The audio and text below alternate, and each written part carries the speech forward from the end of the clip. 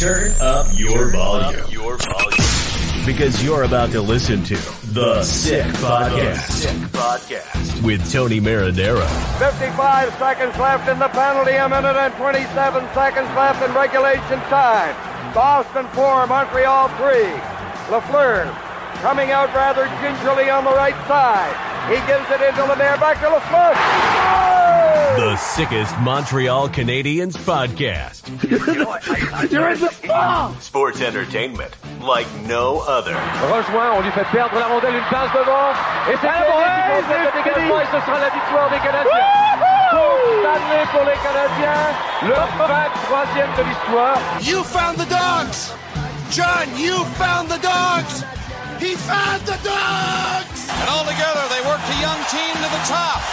And now, a 24th Stanley Cup banner will hang from the rafters of the famous Forum in Montreal. The Canadiens win the Stanley Cup. Brought to you by Energy Transportation Group. Driven to be different. LaBeat.tv. It's gonna be sick. It is Friday evening. That was Tony Marinaro's intro, but I am Matt O'Han, the Hebrew Hammer, and welcome to the Sick Podcast. We got a couple of housekeeping things that I got to take care of before we get to our guest of the evening. First things first, big shout out to Dollar Des Ormeau's own Devin Levi, or Hebrew Foundation School's own Devin Levi. That's right. I got something in common with an NHL goaltender, and that is that we are from the same hometown and we went to the same elementary school. And right now, if you want to check it out on Twitter, I have a poll up on Twitter of what is more impressive, 5 touchdowns in a 15-minute recess or winning in your first NHL start. That's right. Devin Levi with a 32 save win in Buffalo's 3-2 overtime victory against the New York Rangers. Just a great game to watch, and it's great to see a Montrealer, no less another Hebrew Hammer, bringing some glory to our city. All right, another thing that I got to do is this happened to me last night. I was out for dinner out in Rosemont. A friend of mine then suggests that we stop by a bakery in the Mile End. That bakery is known as Chesky's for those who know it. And, I do my usual order. And then as I step outside, a Hasidic Jew stops me and he goes, "Hey, are you Matt O'Han?" And I'm going, "Oh man, where do I know this guy from? I know a lot of people, but I can't keep track." And he goes, I go, "Yeah." He's like, "Oh, I watch you on the Sick Podcast."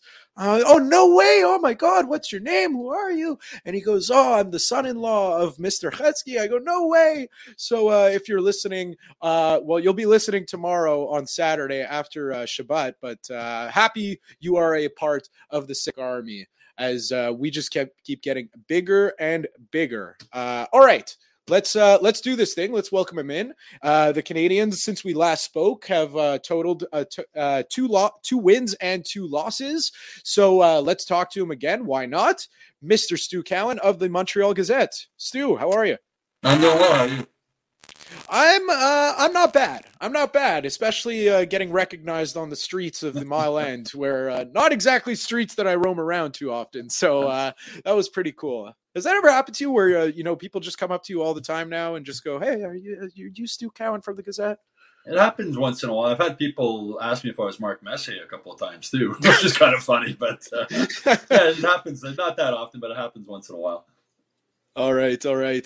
And just another note from that Sabres game, each Buffalo Sabre, they get to pick their own goal song. And tonight I learned that Jeff Skinner, who scored the game-winning goal for the Buffalo Sabres, his goal song, you would never believe this, is "I Want to Dance with Somebody" by Whitney Houston. So that was also really fun to learn. Stu, okay, wait. That's a great idea. Fantastic. I think it's great, and I was laughing when he scored, and I heard the song start playing. What would be, just off the top of your head, what would be your goal song if you got to pick? Oh man, that's a good one. It'd be something from the Stones, I guess. Can't think off the top of it.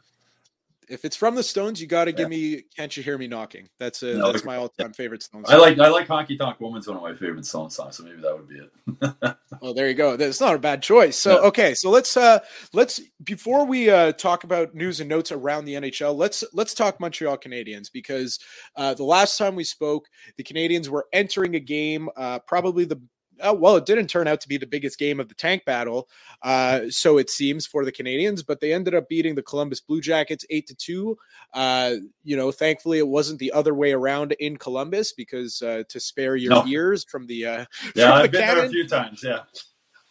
Then, I mean, I guess I feel like everyone was kind of expecting a letdown against Buffalo, but again, this team, it's been the story all year. Just the effort level just does not drop.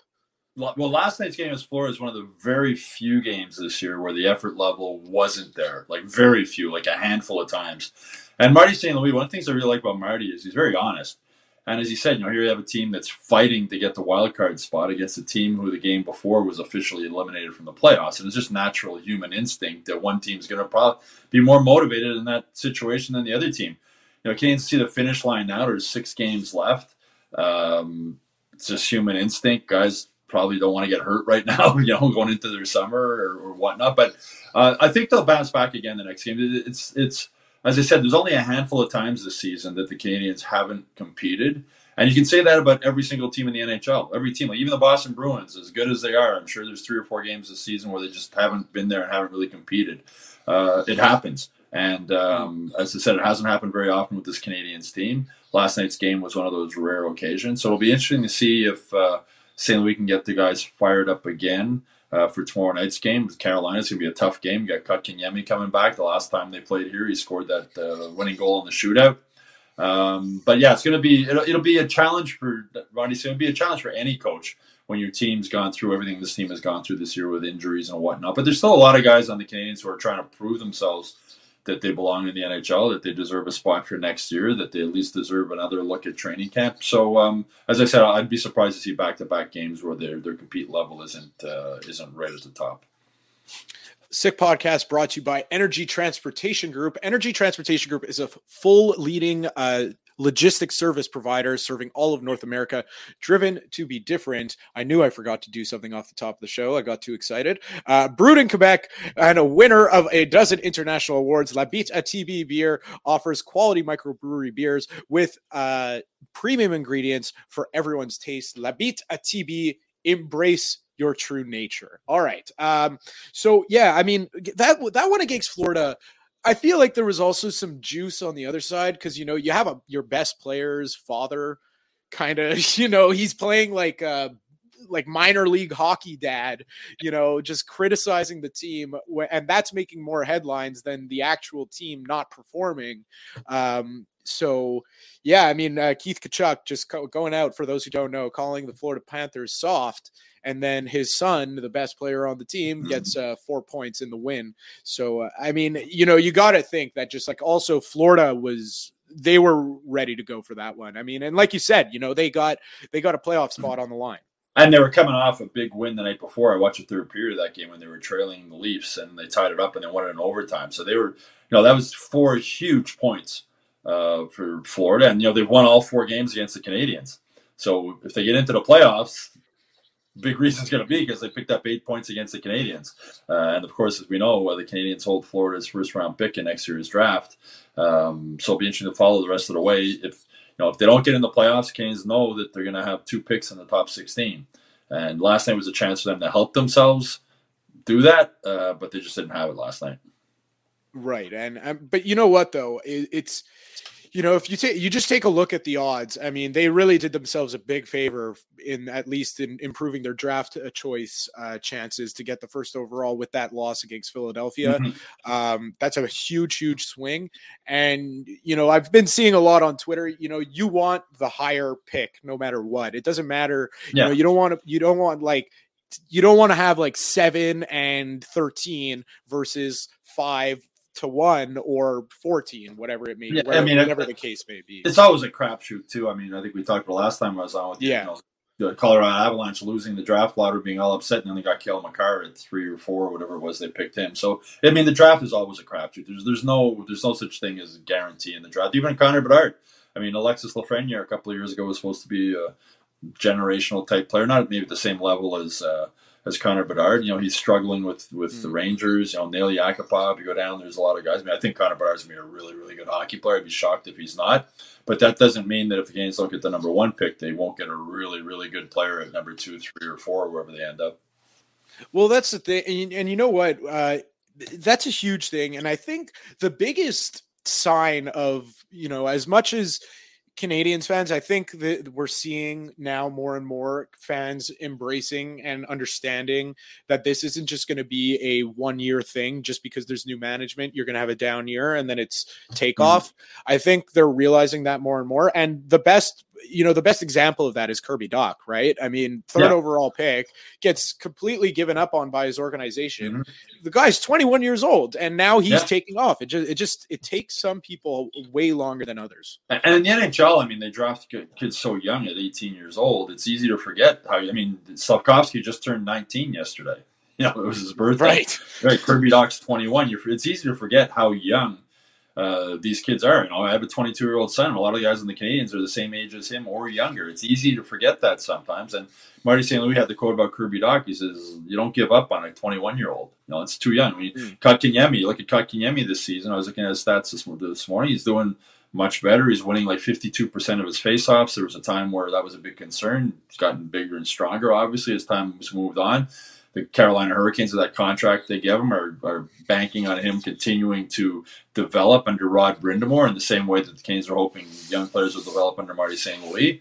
And they're banking on him becoming a bargain near the end of that contract that he signed. So, you know, I think Kotkaniemi's 22 now. So it's easy to forget how young some of these guys are. And that's what I think, you know, that's where Kent Hughes has been good at picking up guys like a Kirby Dach, where you see, you know, there's reasons he was a number 3 overall pick. He's a talented player. And, you know, now you got a coach who can get it out of him. And it's just a fresh start. And I was talking about this the other night with some of the other guys who cover the team. And Kirby, when he's interviewing in scrums, it was hard to tell if he was sort of shy or nervous or what it is. He's not comfortable doing interviews. And one of the guys said, and I think he was right, he's probably just so used to being bashed in Chicago. Yeah.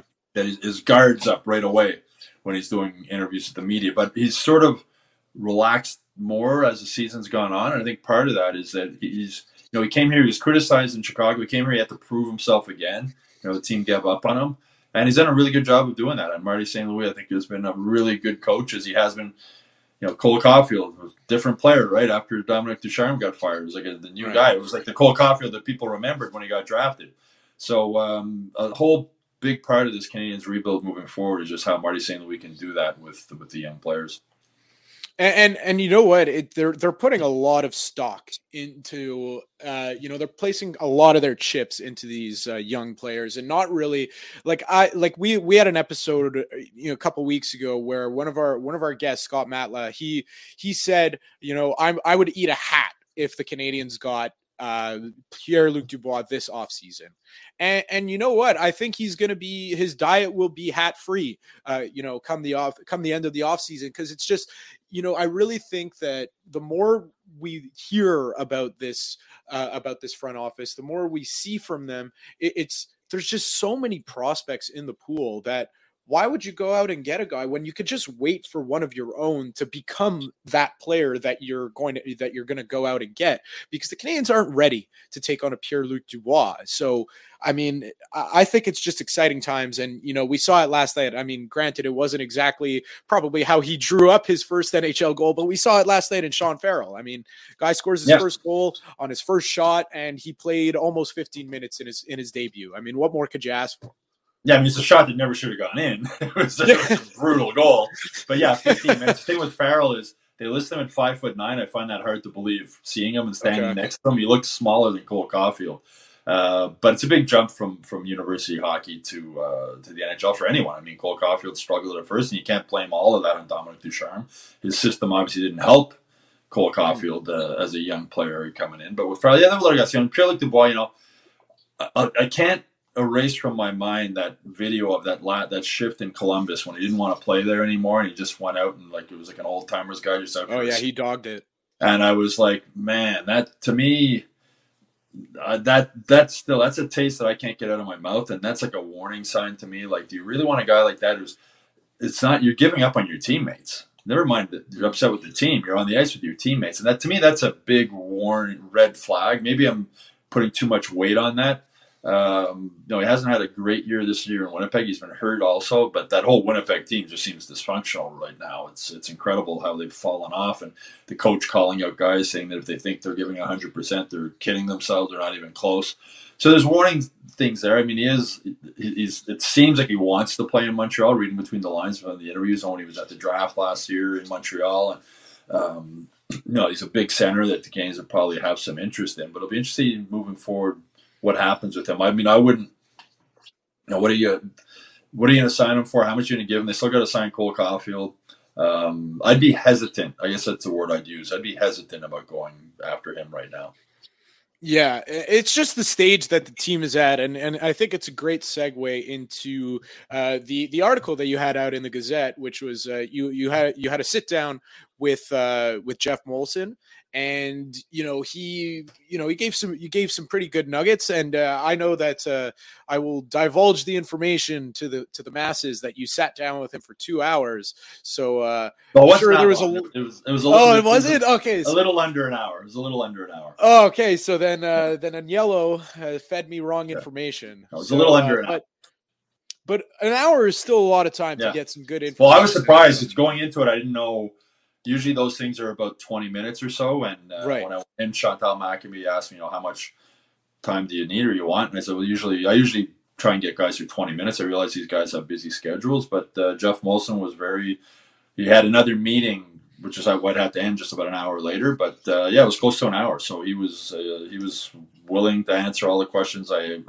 I had a list of them, and went in there not really knowing how it would go. I'd never had a one-on-one with Geoff Molson before, but it went very well. And he answered questions, honestly, I thought, and touched on a lot of different topics. And he used the word rebuild. At first, he sort of was hesitant to use it. And I asked him, I said, how come you guys are so afraid of just using the word rebuild? And he said, well, we're not. That's what it is. He said, we've had 5 rookie defensemen in the lineup for a lot of games this season. That's a rebuild.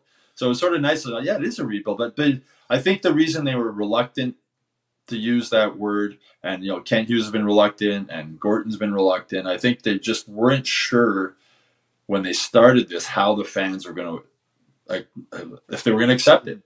And as Molson said in the column I wrote, he says, he's owned this team for 14 years, and he says he's 52 years old. He said, in my lifetime, I've never heard the Canadians ever use the word rebuild. And he's using it. He's the first one. And as I wrote in the column, it's what this team needed. It's what this franchise needed at this point. It had to be rebuilt because they were just – Marc Bergevin was plugging holes here and plugging holes there, but there was the vision was Carey Price is going to stand on his head and hopefully we win 2-1. That was basically what the plan was, or the vision seemed to be so many times. So now they have a solid plan in place. They have some really smart people running the organization. Molson had another good quote. He's saying with Marc Bergevin, 9 years in that position is a long time, and it is. I mean, it's a lot of stress, a lot of pressure, a lot of dealing with media in 2 languages, and I think it got to Marc Bergevin at the end. I really think it did, but it was time to move on, and Molson realized that. And I had asked them, the first round of the playoffs in 2021 against the Maple Leafs when they were being outshot 13-2 in overtime, and it looked like there's no hope in hell they were going to win. They had been using only 4 defense. They couldn't get the puck out of their zone. Their defensemen looked exhausted. They won that game. They go on to the Stanley Cup final, and I said, if Carey Price let in one of those goals and shots in overtime, and you were eliminated in the first round, would this rebuild have started then? And he paused for a second and went, well, possibly, but he said that didn't happen. And then. Then they go on to win to get to the Stanley Cup final, and in the back of his mind, Molson, he realizes, he said he used the word vulnerable. The Canes were vulnerable going in. I mean, without COVID, they wouldn't even got into the playoffs that year. He realized the team was vulnerable, but then you go to the Stanley Cup final. How do you start firing guys and blowing up a team that just went to the Stanley Cup final, even though big reason was Carey Price? So we sort of let things play out the way it was, but he knew in the back of his mind that this team needed change. And then everything fell apart, right? I mean, Carey Price got hurt, Shea Weber got hurt, they went on the terrible slide, the players stopped playing for Dominic Ducharme, and it just got really ugly. So, for a first full season of a rebuild, it's been an impressive start to the first year of the rebuild. It's not easy, though. It's not going to be easy moving forward. There's no guarantee this is going to work, but at least, Hughes and Gorton and St. Louis and Molson all seem to be on the same page. They have a plan. They're going to stick to it. And if it works, great. And if it doesn't work, well, then there'll be another GM and another coach coming in. You know what I find really encouraging about all this right now, and especially this is a testament to Geoff Molson's character and basically how he handled Marc Bergevin's tenure, because I feel like there were a couple times during his tenure where, fans had enough, and that really started after PK Subban got traded. But even before that, I could remember there was because Marc Bergevin would never refuse to fire Michel Therrien.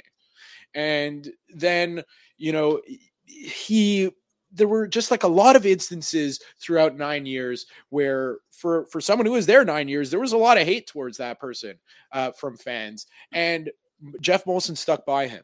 So I feel like because they committed to using the R word of rebuild, and that's right from Geoff Molson's mouth. He's going to give Kent Hughes and Jeff Gordon and Martin St. Louis the proper time they need. Of course he's going to keep an eye and say, as Molson said, Toronto's tried to rebuild, New Jersey, his other teams, Edmonton has two of the best players in the NHL. It's tough in a 32 team league with a salary cap. I've said this before, just getting into the playoffs is an accomplishment. Old time Canadians fans who, it's a Stanley Cup or nothing, forget how many of those Stanley Cups were won when there's only 6 teams in the league and 2 rounds in the playoffs. It's tough to win the Stanley Cup in today's NHL. And Geoff Molson realizes that. And, Gordon was on, Hughes was on did a podcast, I think, with Pierre LeBrun recently, and he asked him, how far away do you think you are from being like a legitimate playoff team in the playoffs, contending every year? And he said, probably 3 years. And to me, that's, new GMs come in, there's always a talk about sort of a 5-year plan. That's sort of the window that is expected. And I think that's what you need to look at here. They're off to a good start in this first year. If they get Connor Bedard in the draft sweepstakes, that'll speed up the process, or should speed up the process. But again, as I said, there's no guarantees from the draft. But it's something that had to be done because, this team was going to keep spinning its wheels and maybe get in the playoffs, maybe not get in the playoffs. And right from day one, when Gorton and Hughes came in, they said their goal is to have a team that's in the playoffs basically every year. Sort of look at what the Boston Bruins have been. I think the Bruins have missed the playoffs twice in the last 12 years or something like that. So that's what they're building towards, and I think as I said, I think they're really on the right track. They're putting a high value on their younger prospects. It'll be interesting to see what happens during the offseason. Joel Edmondson's been able to stay healthy. I don't see him. I'm sure they'd like to move him. They would have liked to move him before the trade deadline, but they couldn't trade him because he'd been hurt. But there'll be changes heading into next season. As I said, then you sign Cole Caulfield, then we'll see what kind of money Hughes has left over. Julian's coming off the books. Paul Byron's coming off the books, even though he's been on long-term injured reserve. He'll have some money to get some free agents if he wants at this point. But the thing I like about they're not in a rush. And I asked Molson in the interview, I said, how long do you think fans will be patient with this rebuild? And he said, I can't really answer that question. He says, I'm really thankful they've been so supportive so far, the support they've had for a team that's in 28th place. And as he said, that's not good enough. Is it 1 more year? Is it 2 more years? I figure next year fans will get a little antsy if they're in 28th place again. The year after that, I think the heat will get turned up more. And like if the year after that, if the third year from now that they're still there, I think that's when fans will start. You'll start hearing more boos at the Bell Center and more fans just getting upset. But the way things are going now, it's a pretty, they're going to almost improve by 20 points this season, which is pretty good improvement. Yeah. Will they improve by that many points again next season? Maybe, probably not, maybe not, but it's hard to say right now because you don't know what's going to happen. A lot of things can change. Who would have thought the New Jersey Devils would be as good as they are this season after watching them last season? So we'll see. Let it play out a little bit. So in the article, they say, well, he says, he was getting criticized for not being present in the media for a period in time. I think it was before Jeff Gordon was hired. Yeah, it was from September, from the start of the 21-22 season, September until November when he fired Bergevin and brought in Gordon. Yeah, so, it's just, I kind of feel for the guy in that sense when you're getting criticized for something like that, because, I don't know, like what are people expecting him to say in his, the team's reeling, the two franchise players are out of the lineup. Like did he mention, like, what did people want me to say? Or, well, I think what part could of I it was have said? Bergevin was in the last year of his contract. There was all this talk: is he coming back? Is he not coming back? I remember I asked Bergevin at one of his news conferences, "In a perfect world, do you want to come back?" And he said, "Yes, I do." So I think then people were looking for Geoff Molson. Well, do you want him back? Do you not want him back? What's going on here? But Molson, as he said to me, he wanted to let things play out. I mean, he signed Dominic Ducharme to a 3-year contract extension after the Stanley Cup final. He didn't give the extension to Bergevin. And, in hindsight, it was a mistake giving the 3-year contract to Ducharme. But again, the coach just got to the Stanley Cup final. First coach to take the Canadiens to the Stanley Cup final since Jacques Demers. So it was sort of in a. I understand the dilemma he was in. But he, as he said, him and Bergevin just weren't on the same page anymore, type of thing. And it had been 9 years. So I think he was. He knew he was. I said to him, and it's in the column. I said, how likely or how close were you to re-signing Bergevin? And he said, not really close. Like, so he knew that 9 years had been enough, and he knew he was going to make a change. But if things had gone really well and the Canadiens were surprisingly in a playoff spot and going strong, then maybe Bergevin might have got another year on his contract, but it didn't work out that way. So.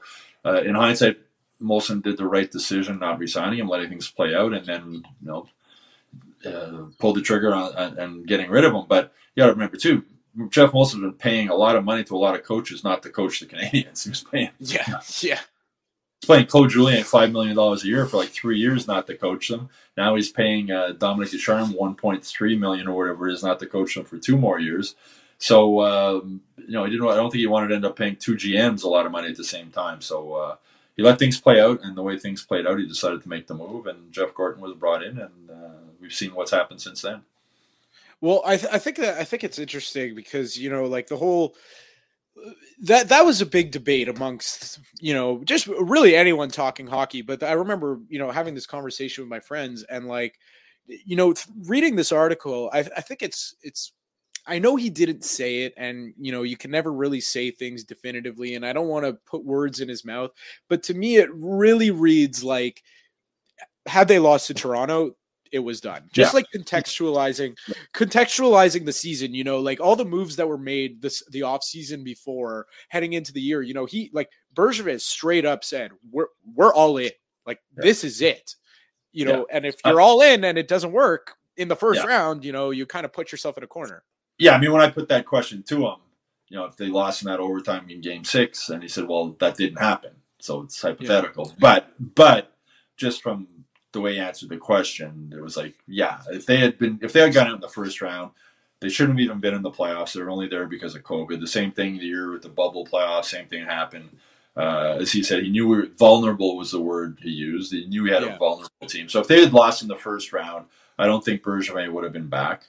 I think he would have eaten the last year of his contract. I don't think Ducharme would have got an extension on his. I think he would have been gone. I think there would have been a new coach, a new GM coming in then. Would it have been Jeff Gorton and Marty St. Louis?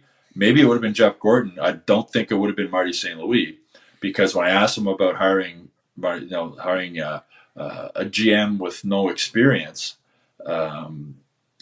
he said, well, that was sort of part of the plan because they already had Jeff Gorton, who was already got 20-odd years, lots of experience. He rebuilt the Bruins. He rebuilt the Rangers.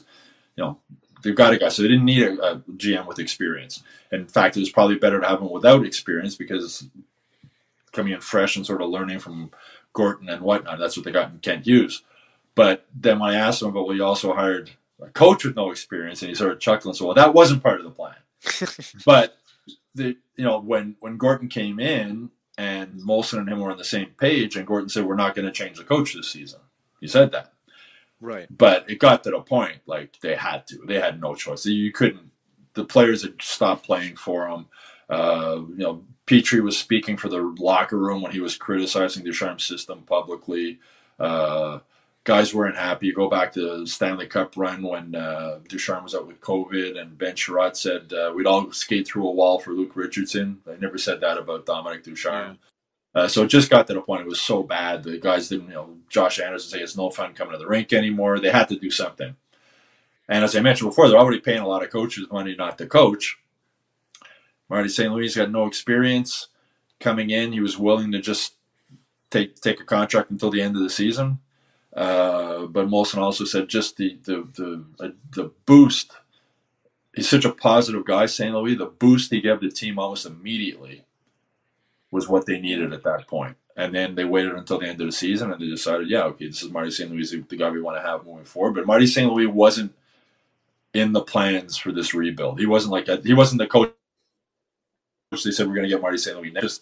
As I think the words most used was like a perfect storm. They needed somebody quick. Marty was available. He's friends with Hughes. He's friends with Gorton. He knows them. They like him a lot. He was willing to come in. And I remember at the news conference when St. Louis was named coach, and he talked about, his mother used to always tell him, you show them, Marty, because he was never drafted because he was too young, too short. Even when he was a kid, he was always told he was too short. He was going to never make it. And his mother always just told him, you show them, Marty. And then I remember his news conference, he said it's a similar situation. His mother sadly passed away, but he said, just give me the chance and I'll show you what you can do. And he did. Yeah, and it's amazing. It really is, because you just go through, you painted a pretty good picture of the entire timeline of events. And then you just think if one thing goes differently, who again, like you said, like who knows who the coach of the Canadiens is. Yeah. I wouldn't even, be able to begin to wager a guess, because when they fired Dominic Ducharme, it kind of felt like, because everyone knew that was coming. And did they announce that hiring at the same time as the firing? Yeah, it was sort of, because it was, they had to do something quick, and midway through a season, most of the coaches are already working. There's not a lot of choices. So I'm sure when they got together, Gorton and Hughes and Molson, I'm speculating here, but I'm sure they said, well, we got to make a coaching change. Like, who can we get? And then Hughes or Gorton said, well, how about Marty St. Louis? He's coaching kids. He even, if nothing more, just to lighten up the locker room. And walk in, and a guy who's going to walk into the room with instant credibility and instant respect. And I remember I read Pierre Gervais' book, The Former Canadiens Equipment Manager, and he said, people say Dominic Ducharme lost the room. He never lost the room because he never had the room. I don't think he ever had the respect of the players in the locker room. Luke Richardson did, but Marty St. Louis walks into a room. These guys at the age, they grew up watching this guy as a Hall of Fame player. He walks into the room, it'd be like almost like a Guy Lafleur walking into the room years before. Even if it didn't work out, he's got instant respect, and instant people wake up and they listen. And, everybody I wasn't there, but everybody who was in the locker room, all the players and trainers, whatever, have talked about the speech that Marty gave when he first took over. It was like, wow. And I've said this, if Marty St. Louis wasn't a hockey coach, he could be a motivational speaker. He's a really smart guy. He's really thoughtful. He has a way of firing guys up. Sean Farrell, we were talking, gets called up for his first game and from the NHL, and he tells him, just go play. Go play, have fun, don't worry about it. 20 games in or whatever, we'll start working, telling you what you're doing wrong or what you're not doing wrong. And I think that was one of the biggest problems with people talk about how the Canadiens didn't develop players properly, and they didn't. And I think the biggest reason for that is that they just put too much pressure on young guys coming in. That you make one mistake, you're benched, or you're back in Laval, or you're gone. And Harvey Pinard got called up last season. I think when Ducharme was coach, he played 4 games, scored 1 goal. He was gone back to Laval. And I think it's just guys were so afraid of making a mistake. And Victor Mete spoke about that after he left the Canadiens and went to Ottawa. Every time you get going to the bench and you're like scared, you knew you were going to get yelled at. It was like you're just stressed. You're playing, and when you're playing like that, you're going to make more mistakes. And with the rebuilding team, especially, they can afford to let these young guys make mistakes. Right? Winning's not the number one priority right now. It's developing these players. So moving forward, we were talking about how long is this going to take, 2-3 years. right now is the building blocks of that by allowing these young guys to just play free and make mistakes and learn and not worry about making mistakes and having more freedom within the system that they didn't have with Ducharme. Ducharme was like, if the puck is here, you have to be there. Like, that's it. And with Marty, if the puck's here, you have like 2 or 3 options of where you can be. He wants his players to read and react. But if you're going to have players read and react, they're going to make the wrong read once in a while. They're going to screw up. And they've taken the approach, the coaching staff, that's okay. They'd rather have them make the wrong read than be afraid to make a read. And I think for so long with the Canadiens' young prospects, they were playing afraid to make a mistake. Yeah. And you know what? That's like that system of, or concept, I should say, of hockey. It's really that pays dividends, at least to me, just on the surface. I mean, what do I know? But to me, it reads like you need a lot of continuity, which is probably a good reason why they're putting a lot of their chips in their young players right now, because they're saying like, they're like you've said on this podcast before, they're learning, they're growing together, they're doing everything together. And if you're playing hockey that way, you're going to eventually learn. It's going to be first nature. You're going to have the options available to you. You're always, or 99% of the time, going to make the right read, because you're going to be faced with practically any situation when you're on the ice, and to have it cinder blocked into, this is what you have to do. It's not exactly the best. Whereas, you're given 2-3 options, you're just naturally making more reads. Kind of makes sense why all these players are developing very, very well under Martin St. Louis. Well, we're talking about Sean Farrell coming up. I mean, for years, you got to get called up from Laval, an offensive style player. He'd get 6 minutes of ice time playing on the fourth line for 3 or 4 games, and then he'd get sent back to Laval. So injuries have played into it this season also. But Sean Farrell, his second game in the NHL, is playing on the number 1 line with Nick Suzuki, getting 15 minutes of ice time. It's it's night and day. I mean, and injuries have played a role in that. Yeah, of course. But Marty St. Louis, like, as he said, go play with Nick Suzuki. Show me what you can. You're an offensive player. Put him with an offensive player and see what he can do. If you take an offensive player like Sean Farrell, you put him on the fourth line with 2 pluggers, or the no knock on Michael Pezzetta. Michael Pezzetta is a solid fourth line player, but you put an offensive player with him, he's limited in what he's going to be able to do, right? So it's now you have a chance to play with some good offensive players and see what he can do. And this whole season and next season will be a similar type of thing also. You're going to see them. They're just, Slavkovsky, they didn't send him down. So I think it was a mistake with him. I think he should have gone down to Laval. I look at Justin Barron and the way he's been playing after starting the season in Laval. But they just want the guys to learn the experience. And from being in the locker room, it's a fun locker room to be around. Like, the guys like each other. You can tell they're having fun in the room. It's a young group. They're all around the same age. Carey Price and Shea Weber sucked up a lot of the oxygen in the room as veteran guys are sort of looking at them. What are they going to do? What are they going to do? It's a younger group of. They're almost like a group of brothers now. Gallagher's like one of the older brothers that the clown brother type that they all joke with and kid with. But to me, it's a much tighter group. It's a closer group now, and a lot of that has to do with they're all around the same age group. They have things in common. They're you see when after the game when we're going by the media room, you see some of the players, the young guys, their girlfriends are coming out and they're together too. They've created this. So it's like a family environment they're creating right now as they're moving forward with this team. And we talk so much about we've mentioned it a couple times of next season, and it's really interesting because clearly some talent needs to be injected into the lineup. And I know they got a lot of young guys, but still you need vets on the team. That's just the way it works. It's just with all the young talent that there is, I think for example, there's no better prime example than Arbor Xhekaj. I think he's very well proved that he is an NHL player. Yeah. Someone is going to be an odd man out. That's it's just a numbers game. Well, that's what I think. On him. So it's how does that evaluation happen? Yeah, I don't see them coming back with 3 vets. I don't see them coming back with Edmondson and Savard and Mike Matheson next year. I don't see them coming back with 3 veterans. So I'm sure they'd love to move Edmondson. I don't think they're going to move Savard, and they're not going to move Mike Matheson. But David Savard's been really good with the young guys. Really, he allows the young skating defenseman like a Caden Gooley the freedom to go up and down the ice because he's always back there, right? He's always taking care of things. But as I said, I'm almost positive they'll move Joel Edmondson during the offseason.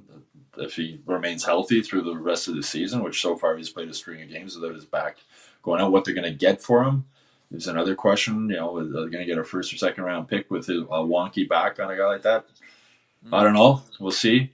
But yeah, they got to start opening up spots for some of these younger guys to be able to play and get the ice time they need. And Jack-Eye, I mean, there's a guy who just came in and earned his spot. And this other thing Marty St. Louis has done is he has let guys earn spots. You know, Raphael Harvey-Pinard, as St. Louis said, I didn't give him anything. He's earned all these. I didn't give it to him. He worked his butt off, and he deserved to get all these opportunities. Jack-Eye worked his butt off. I mean, in training camp, they wanted Justin Barron to make this team.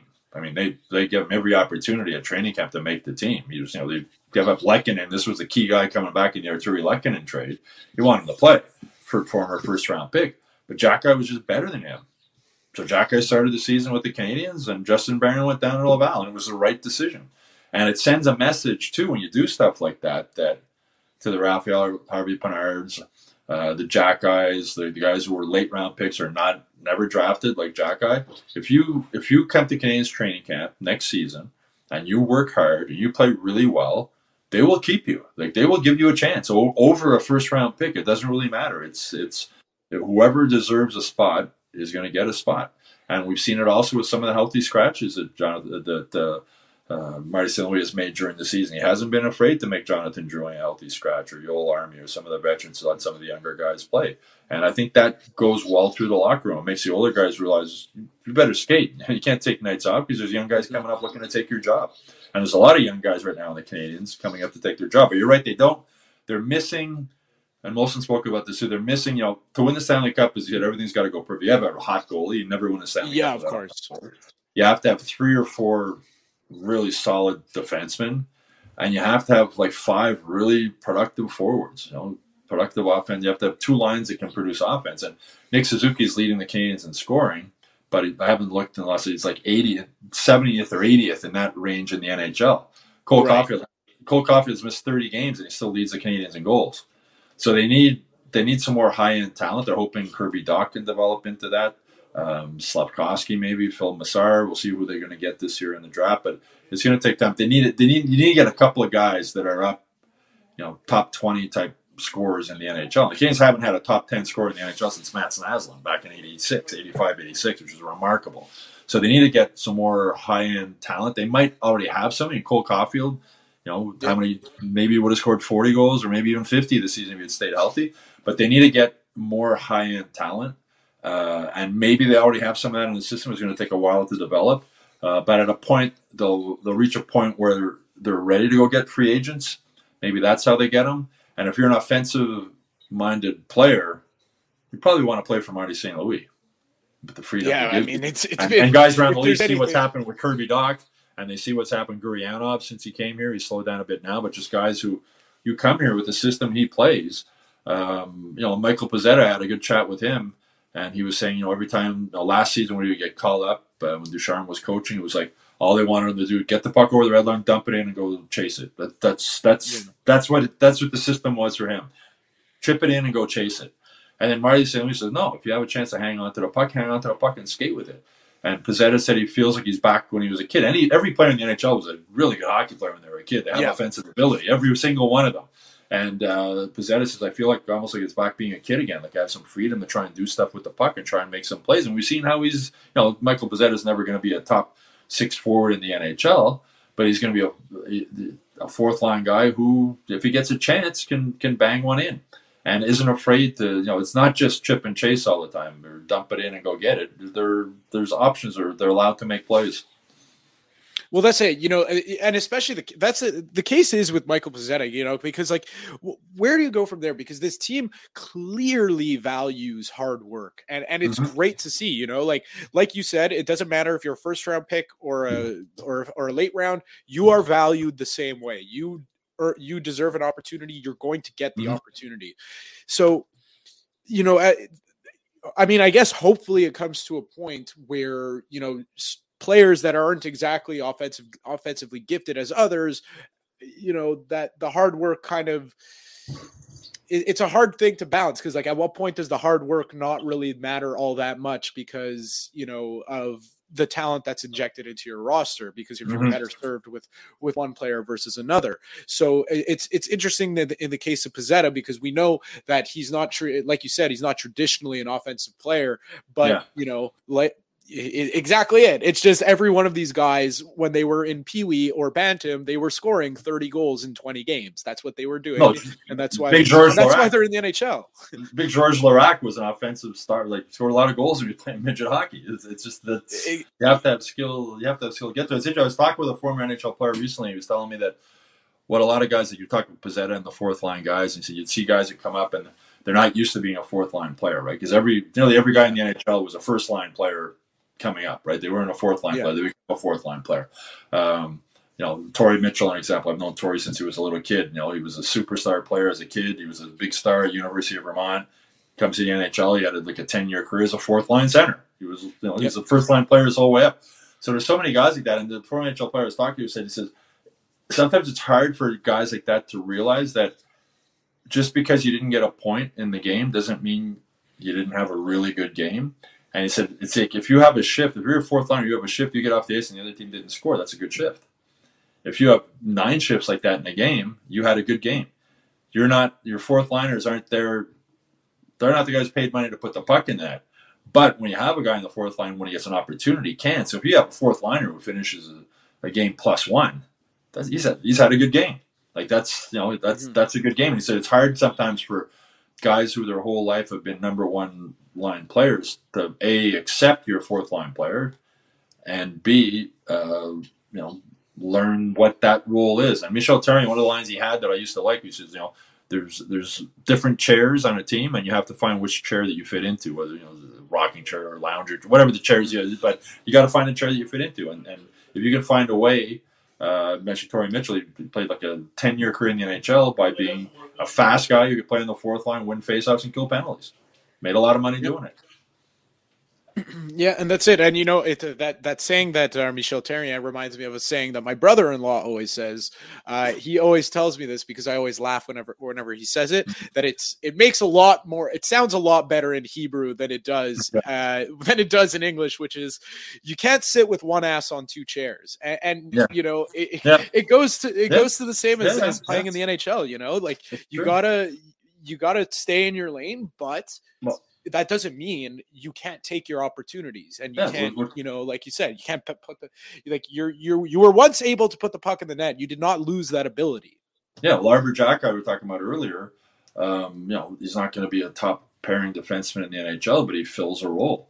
He's a big guy. He's physical. He's hard to play against. He'll fight if there's not as much fighting in the NHL now, but he'll fight. And like you can even when he was on the power play, he's really good at getting a shot through from the point. He's really good at finding lanes and getting the puck through. He has abilities. So, and again, I think a lot of people don't realize just how good every single player in the NHL is. Even the fourth liner was the worst guy in an NHL team. 90% of the time was the best player on his team coming up as a kid. It's just the classic. Just put them out on the ice on a beer league game on your Tuesday night league. And watch them turn you inside out and make you look absolutely silly. Well, during one of the lockouts, I played old timers hockey at LCC, and a lot of guys grew up with Gord Donnelly. And Gord Donnelly played a long time in the NHL. He's a scout now, and he was like a fourth line guy. And he came out. This is back when we were younger. I was maybe my late 20s, I'm going to say, maybe early 30s. And he came out with us, and like, oh my God, he was so good. And some of the guys were shocked, like, oh my God, I can't believe he's so good. I said, he plays in the NHL. He's a professional hockey player. He's good. Yeah. Yeah, well, that's the thing, like even I remember going to see some of my friends' beer league games, and they would have a sub. The other team would have a sub, and that person happened to play in the queue, far and away the best player on the ice, and it's like not even close. And the guy couldn't crack the NHL. All of us saying, he sucks. Well, he just made all of you look very, very silly. Exactly. Anyways, the Sick Podcast is brought to you by Playground. Major poker festivals are back at Playground. The March Million features 10 ring events and $1 million in guaranteed prize pools, including a $400,000 guaranteed main event Play in Playground's March Million Poker Series from March 23rd to April 2nd. Visit playground.ca for details. Also, the Sick Podcast with Tony Marinaro's Tascam equipment is supplied by Ericsson Audio, the choice of musicians, engineers, and broadcast professionals such as myself. Let's talk about it. I mean, this kind of was squashed in, I feel like it was squashed in a matter of hours, but it popped up on Twitter, and, you know, things on Twitter are sometimes fun. Why not talk about it? I don't know if you saw this, but, you know, Tony and George Larac spoke briefly about this last night. Jeff Gordon, apparently he's getting bored with his job and, you know, not even almost not a year and a bit into it. That was squashed pretty quickly, I think, right? I mean, well, I think it was Nick Kyprios. I heard something about it. I think it was Nick Kyprios maybe reported, was what I heard. Yeah. Originally. I mean, I don't know what his source he would have. I mean, I haven't heard anything about it. I mean, is it possible? I guess. I mean, Gordon's used to being, this is a new, you know, executive vice president of hockey operations, the GM under him. I mean, I don't know. I mean, I haven't heard anything about it. I mean, I just spoke with Jeff Molson yesterday. We talked about how well all three of them work, but, you know, maybe he's, it's hard to even speculate. I have no idea. Like, yeah, exactly. If it's, I haven't heard anything about it. So, but, yes, we'll see moving forward what happens. Perfect. That's actually the precise amount of time I would have liked to spend on that topic. All right. This one was interesting that came across today. Raphael Harvey-Pinard signed with an agency. I believe it was Cortex. It's Kent. It's Kent Hughes' old agency. Well, there you go. So that's probably meaning he wants to enter into negotiations with the Canadians, because, I mean, this is something another thing I've been talking about. You know, like, players like Raphael Harvey-Pinard are, you know, for the most part, just they're pretty, for the lack of a better term, you know, he's a great player, but at the end of the day, your team's not gonna go under without Raphael Harvey-Pinard. I mean, the Canadians might, because they have no players, but that's another story. But if you're a full roster, so, you know, you see a guy like that, and he's valuable to the Canadians right now. But my question is like, what's the vision for Raphael Harvey-Pinard? You know, contract wise? Well, right now he's playing on a 2-way contract.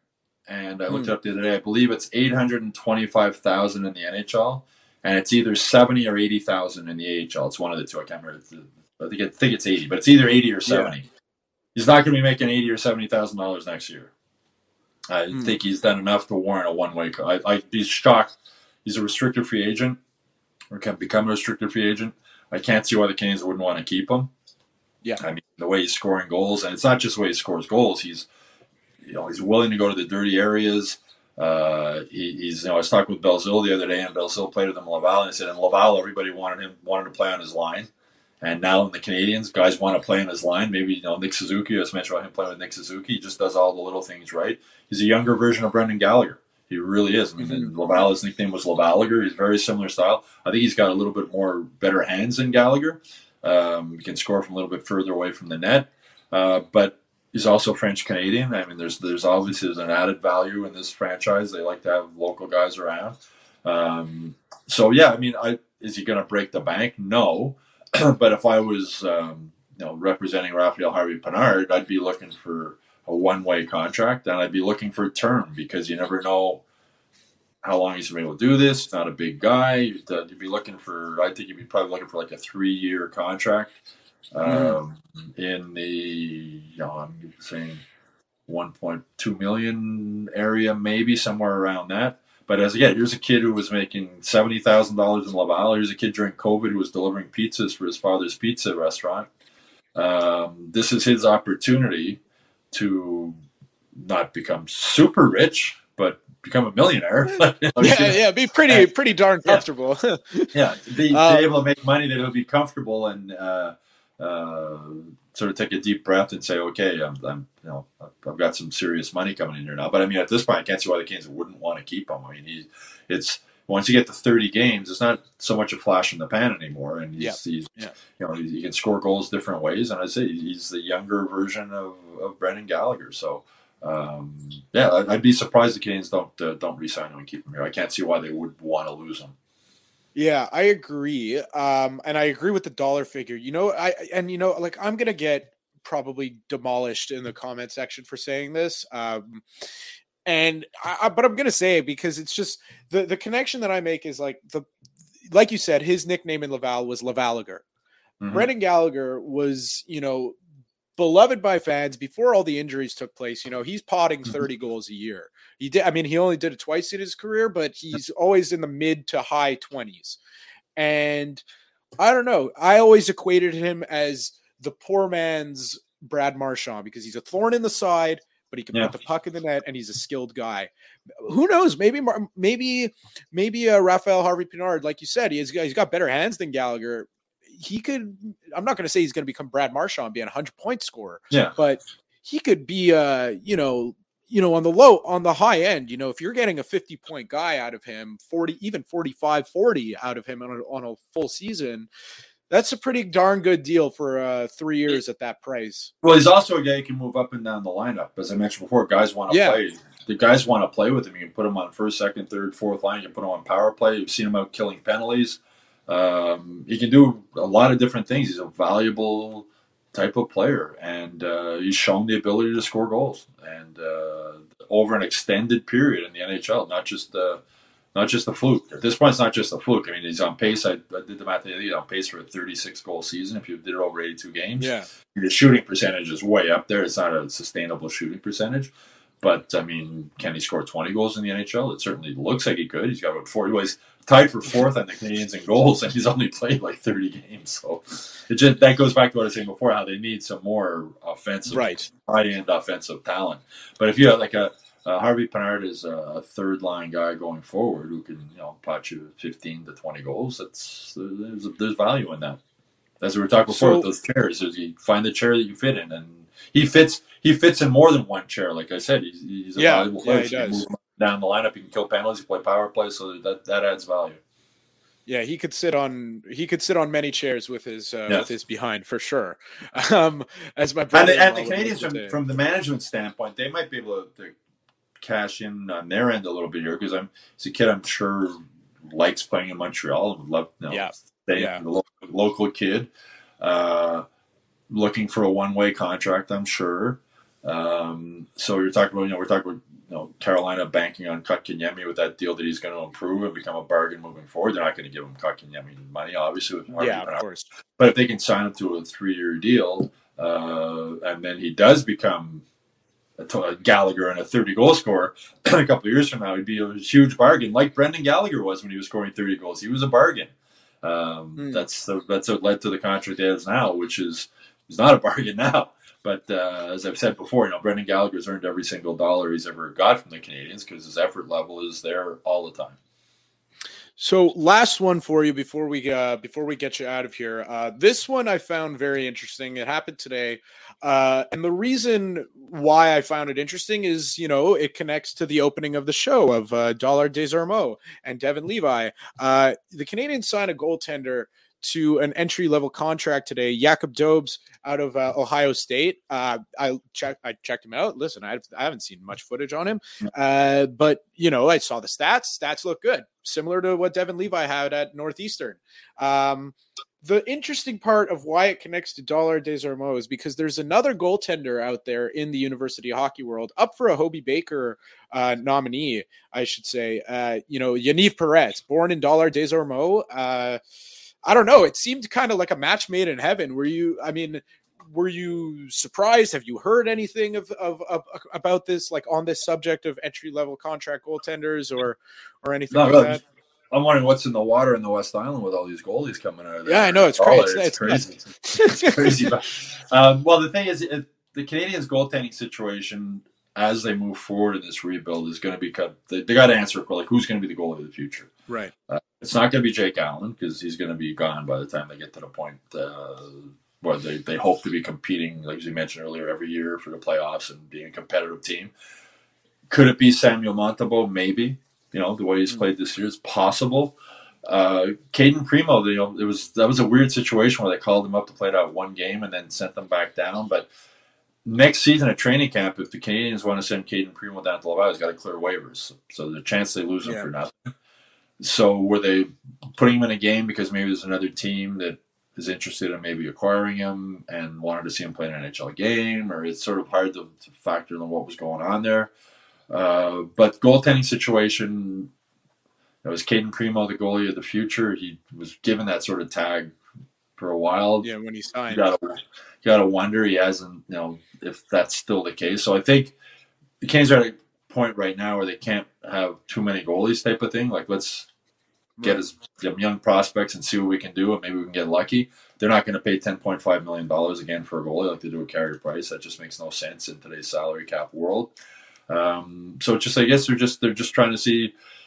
Goalies are weird. I mean, there's guys that they're great for a season and they disappear. And they're Jim Carey. I remember Steve Penny back with the Canes when he was amazing in the playoffs, and then he didn't. So the more I'm guessing that the Canadians, that they're figuring, sign some of these young prospect goalies and we'll see what we got. As I said, they could lose Caden Primo either if they put him on waivers next season and another team claims him. Maybe nobody will claim him. They just put him back to Laval. But they got to be prepared that if they lose Primo or they trade him or they lose him on waivers, they got to have some other options. Not just for the Canes. We got to have somebody to play goal in Laval also. Well, we'll see. I mean, the lineup is out, I think. So do we have a starter for tomorrow? I'm not sure. I didn't. Herb covered practice today because I was writing the Molson stuff, so I don't know if Marty announced whose goal is going to be tomorrow. Right. So, I mean, at the very least, we will find out. At least if we don't know now, we will find out before the game tomorrow against Carolina. Stu, I hope you enjoy that game, and I hope you enjoy the beginning, middle, and end of your weekend. Thanks very much for joining. Have a great weekend. Thanks. That was Stu Cowan. I am Matt O'Hayan. Thank you very much for tuning in. If you haven't already, please subscribe to us on Facebook, Twitter, YouTube, Spotify, Apple Music, wherever you get your podcasts. We are there, and we would appreciate the support. I'm getting noticed in the Mile End by random people that I never would have dreamed of being noticed by on the street. That's how large the Sick Army is, and that's how great all of you guys are. All right, that's it for me. Tony's back on Monday. I'll catch you next Friday. And that's a wrap. Hope you don't miss us too much until next time. Follow the Sick Podcast with Tony Marinaro on YouTube, Instagram, Facebook, Google Play, and Apple Podcasts. The Sick Podcast is brought to you by Energy Transportation Group. Driven to be different. La Vida TB. Embrace your true nature.